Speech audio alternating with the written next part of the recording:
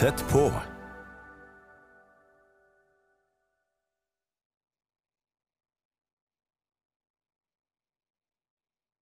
Hej hej. Hjertelig velkommen til programmet Tett på her på Vision Norge. Jeg skal den næste halve time dele fra Guds fantastiske ord. Og jeg skal også dele nogle vidnesbyrd. Men først en liten præsentation. Navnet mit er Hartvig, Kloster. Jeg bor i Askim. Jeg jobber som daglig leder og evangelist i missionsorganisationen Open Air Campaigners. Jeg har lyst til at sætte fokus på, hvad er en disciple ifølge denne bogen. Overordnet, så kan vi sige, at en disciple, det er en, som følger lærermesteren sin. En disciple betyder jo også en elev. Så en elev, som ønsker at blive som sin lærermester. Så sandt vi har taget imod Jesus, ja, der er vi discipler. Og der er vi kaldt til at gå ud i denne verden. Gå ud og forkynde det kraftfulde og fantastiske evangelium. Eller som Jesus han selv siger det i Matthæus 10:8. For intet har der fået det, for intet skal der give det. Disciplelivet er egentlig vældig farligt. Hvad mener jeg med det? Jo, disciplelivet det er farligt, fordi hvis vi giver evangeliet videre, ja, så kan det koste os dyrt. Og modsat, hvis ikke vi giver evangeliet videre, ja, der vil troen dø. Så alvorligt er det faktisk. Lad mig prøve at vise det med en liten illustration. Som du ser, så har jeg et lille lys, der står her. Og i Matthæus 5:14, så taler Jesus om det med, at vi er verdens lys. Ja, der står følgende. Der er verdens lys. En by, som ligger på et fjeld, kan ikke skjules. Og når en tænder et lys, sætter en det ikke under et kar ved en stake, så det lyser for alle i huset. Slik skal også deres lys skinne for menneskerne, så de kan se de gode gerninger, der gør, og prise deres far i himmelen.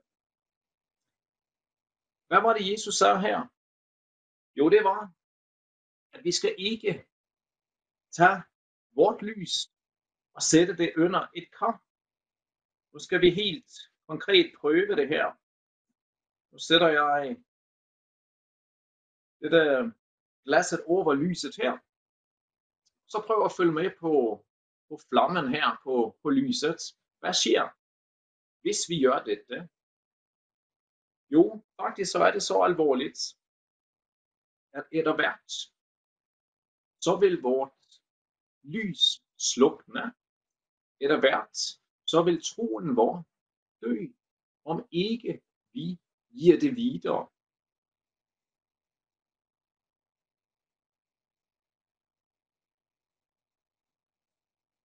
Så alvorligt er det med disciplelivet.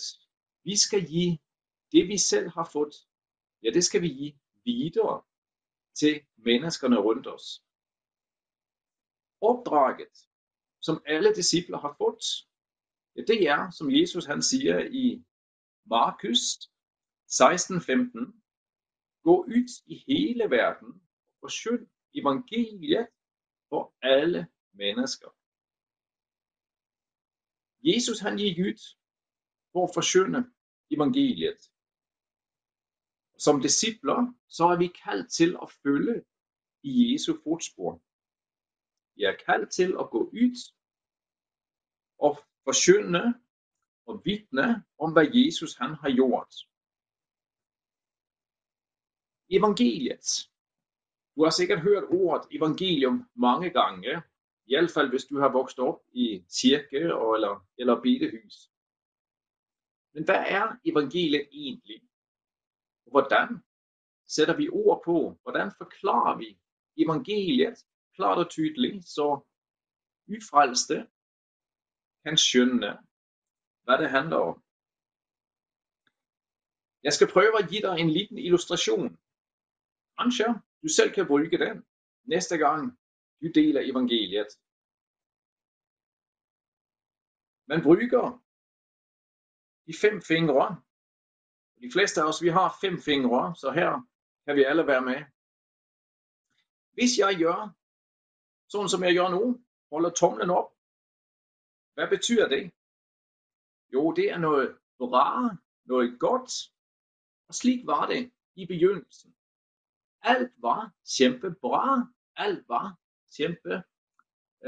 godt, slik Gud havde skabt himmel og jord. Paradiset, alt var bra. Der var ingen krig, der var ingen sygdom, der var ingen død. Alt var helt perfekt. Men har du nogle gange oplevet, at læreren din har gjort sådan her til dig og sagt, du kiggede ret på dig, så vidste du, at jeg har gjort noget galt. Faktisk, så har jeg også, selvom jeg peger på dig nu, så har jeg også 3 fingre, som peger ind mod mig selv. Så vi kunne sige, vi har gjort noget galt. Der står i Bibelen, Romerne 3:23, for alle mennesker har syndet og mistet herligheden fra Gud. Det er sandheden om os. Vi er ikke så gode. Nej, vi er syndere. På grund af det, ja, så kan vi tage næste finger ud. Og der har vi den længste fingeren. På grund af vores synd, ja, så er vi langt borte fra Gud. Faktisk så er vi helt fortabte til det sted, som også bliver kaldt helvede. Det er også det, som står i Romerne 6:23. For syndens løn er døden, en evig adskillelse fra Gud. Næste finger, den kalder vi ringfingeren. Og i hvert fald når man har sådan en ring på fingeren, som jeg har, ja, så er det fordi, at vi ved, at her er der noget med en pagt, ægteskabsindgåelse. Og vi kan også sige, at ringen er et billede på kærlighed. På samme måde, så har Gud i sin kærlighed indgået en pagt med dig og mig. Han har sagt ja til os. Det gjorde han, da han døde på korset. Johannes 3:16. Og så højt elskede Gud verden, at han gav sin søn, den enbårne, for at verden, som tror på han, ikke skal gå fortabt, men har evigt liv. Jesus døde på korset for at tilgive os. Han stod op igen påskemorgen, og han lever den dag i dag. Det var de 4 af fingrene. Så har vi den sidste her. Når vi tager ud lillefingeren, ja, så ser vi, at der bliver det hele håndfladen, som Jesus han strækker ud. Hånden, som Jesus han siger, vil du tage imod? Vil du acceptere mig som din herre og frelser? Hvis du kan svare ja til det, så handler det om at tage Jesus i hånden, og så følge Jesus der, hvor han går. Kort fortalt, evangeliet fortalt med de 5 fingre. Husker du dem? I begyndelsen, alt var bra. Synd kom ind i verden. På grund af det, så er vi skilt fra Gud, langt borte fra Gud. Men Gud satte i gang en redningsaktion i sin store kærlighed til os, og nu strækker han ud hånden til dig og ønsker, at du skal tage imod. Min opfordring til dig, det er, prøv at bruge de 5 fingre næste gang du skal dele evangeliet. Det er i hvert fald en fin måde også at huske, hvad som er evangeliet, og hvad det er, vi skal give videre til de ufrelste rundt os.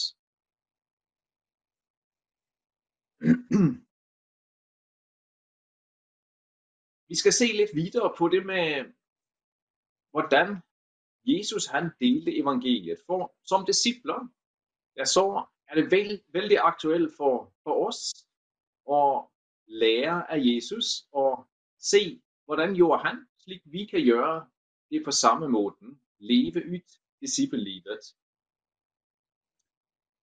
Vi skal se nogle eksempler fra Guds fantastiske ord. Og det første eksempel, det er fra Lukas, kapitel 18, hvor Jesus han møder den blinde manden. Og der står der i Lukas 18, 35. Da han nærmede sig Jericho, satt en blind mand ved vejen og tigget. Manden hørte, at mye folk kom forbi og spurgte, hvad det var. De svarede, at det var Jesus fra Nazareth, som gik forbi. Der råbte han, Jesus, du Davids søn, miskunn dig over mig. De, som gik foran, kendte på ham og bar ham tie. Men han råbte bare endda højere, du Davids søn, miskunn dig over mig. Jesus standset og bød, at den blinde skulle føres til ham. Jeg er helt overbevist om, at der er mange mennesker på din og min vej. Denne mand, som vi hører om her, han var fysisk blind på øjnene. Kanskje ikke så mange fysisk blinde vi træffer, men jeg er overbevist om, at der er mange åndeligt blinde mennesker på vores vej. Her må vi lære af Jesus, for hvad gjorde han?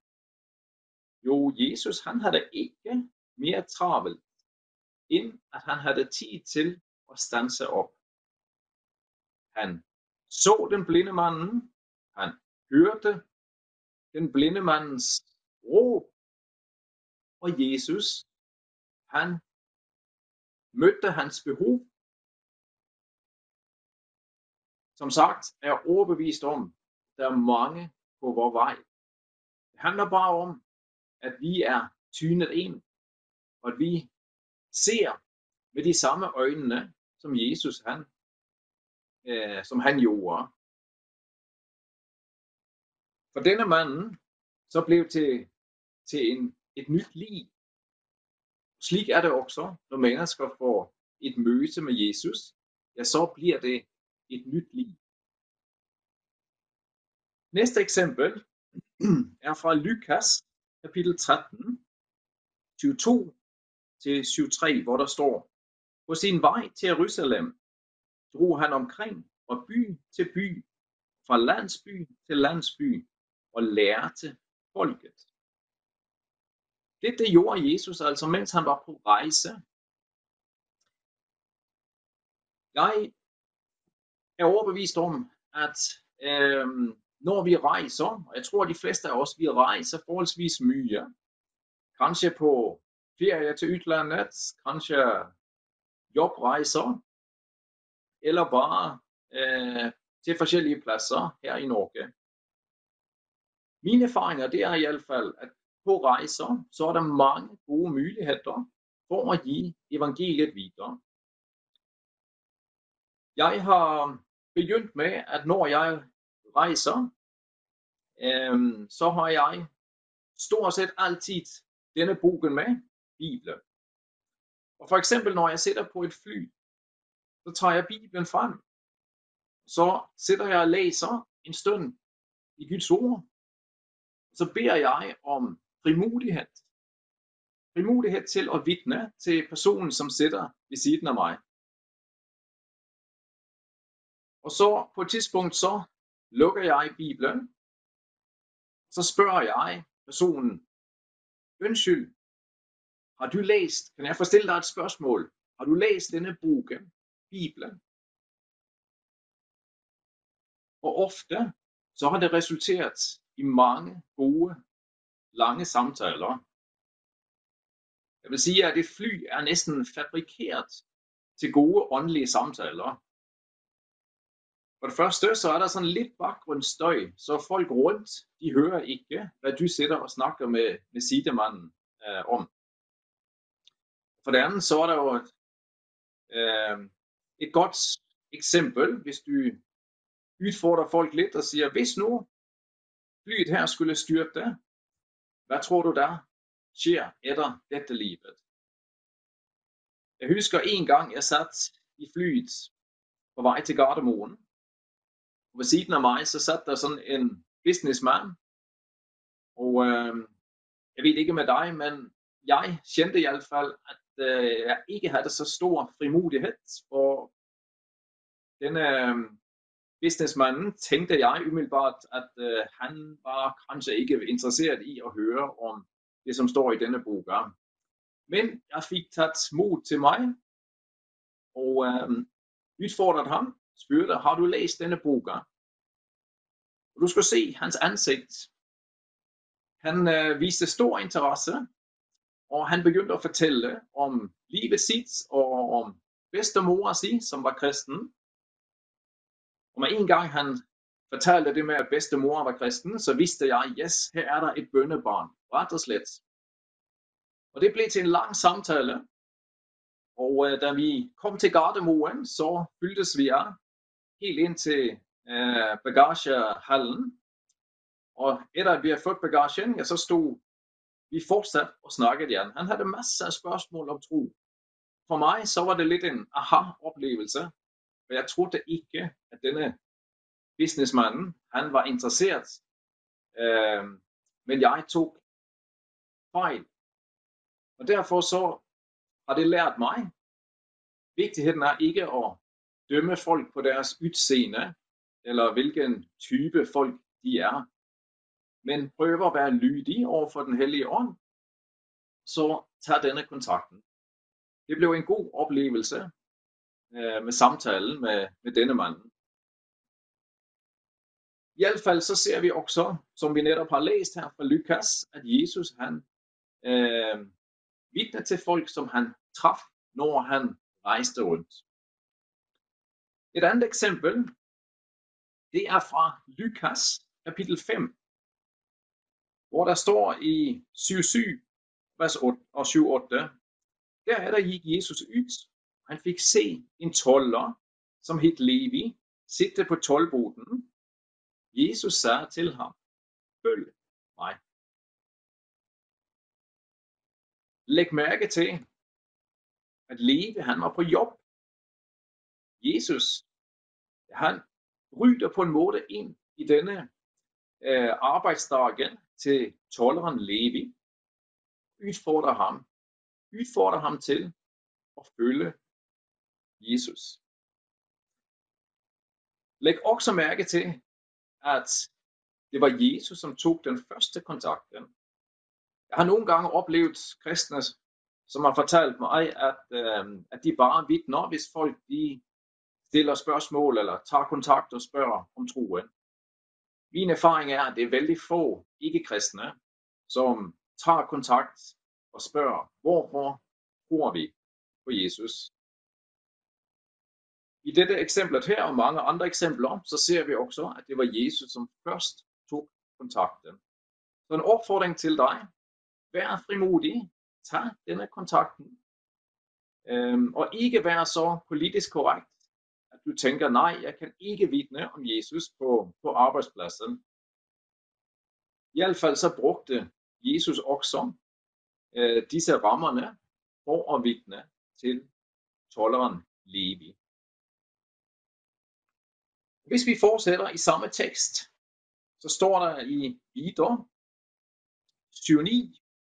Senere holdt Levi et stort selskab for ham hjemme hos sig, og en hel del toldere og andre sat til bords med dem. Vor lærermester, Jesus, han var villig til at blive kaldt ven med toldere og syndere. Tænk lidt på det. Det var jo de kriminelle, de prostituerede. Antageligt de, som ingen andre ville være sammen med. Det var dem, Jesus han brugte mye tid sammen med. Derfor blev han også kaldt ven med toldere og syndere. Vi læste i teksten her, at Levi han holdt et stort selskab. Han var jo netop blivet frelst. Og det kan se ud til, at han ønsker at invitere folk, og på den måde også kunne være et vidne for dem. I hvert fald så har han taget Jesus med på fest. Og Jesus han kom gladeligt. Det bør få os til at tænke, hvem er mine venner, og hvordan er det, når jeg bliver inviteret på fest? Selvfølgelig så skal vi være lidt vise og varsomme her, hvis vi ved, at vi fort kan falde i synd.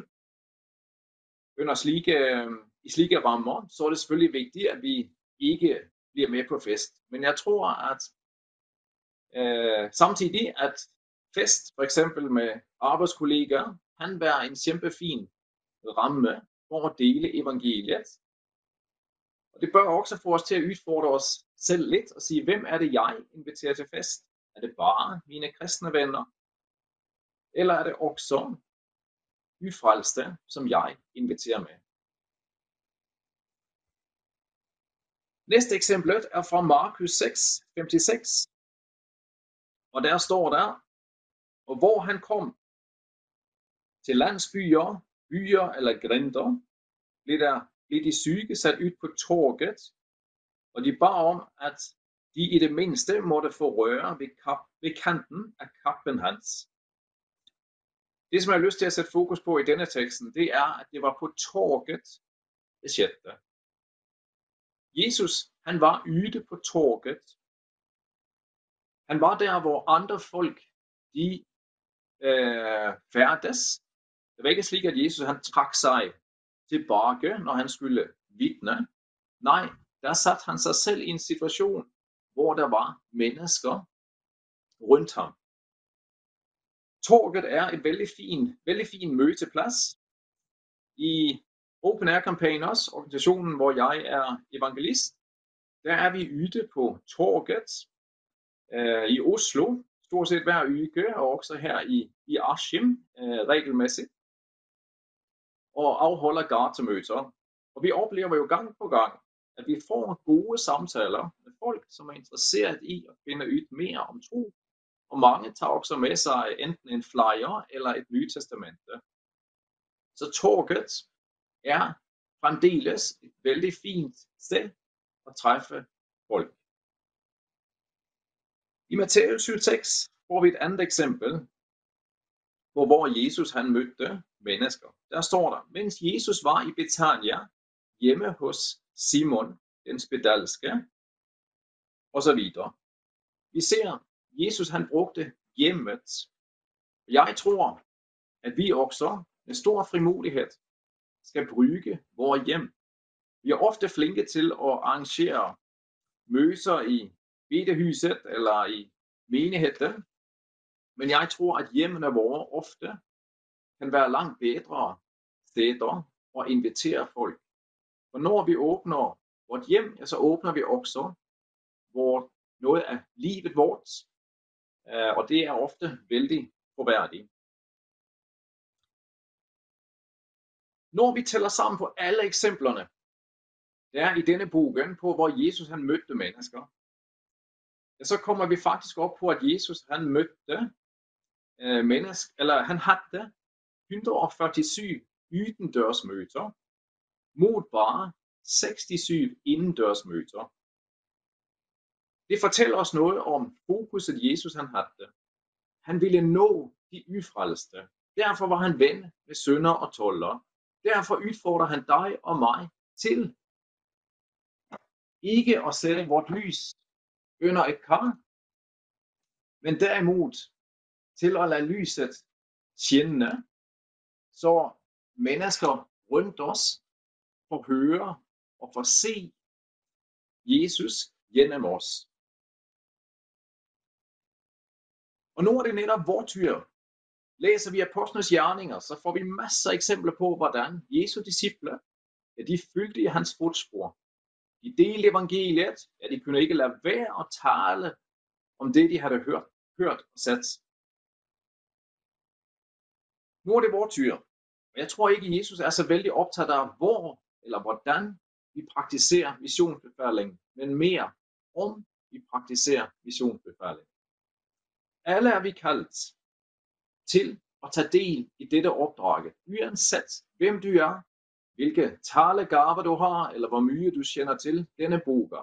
Alle er vi kaldt. Evangelisering er ikke en nådegave, men det er noget, vi alle er kaldt til at tage del i. Hvorfor er det så vigtigt for Jesus, at vi tager del i dette? Jo, fordi at evangeliet er Guds kraft til frelse. Og uden evangeliet, uden at mennesker hører evangeliet, omvender sig, så vil de gå evigt fortabt i det sted, som hedder helvede. Det er der, hvor der skal være mørke, pine og evig ild. Et frygteligt sted. Netop derfor, så er du og jeg kaldt til at tage del i dette opdrag. For Gud vil ikke, at mennesker skal gå fortabt, men skal komme til sandhedserkendelse og blive frelst.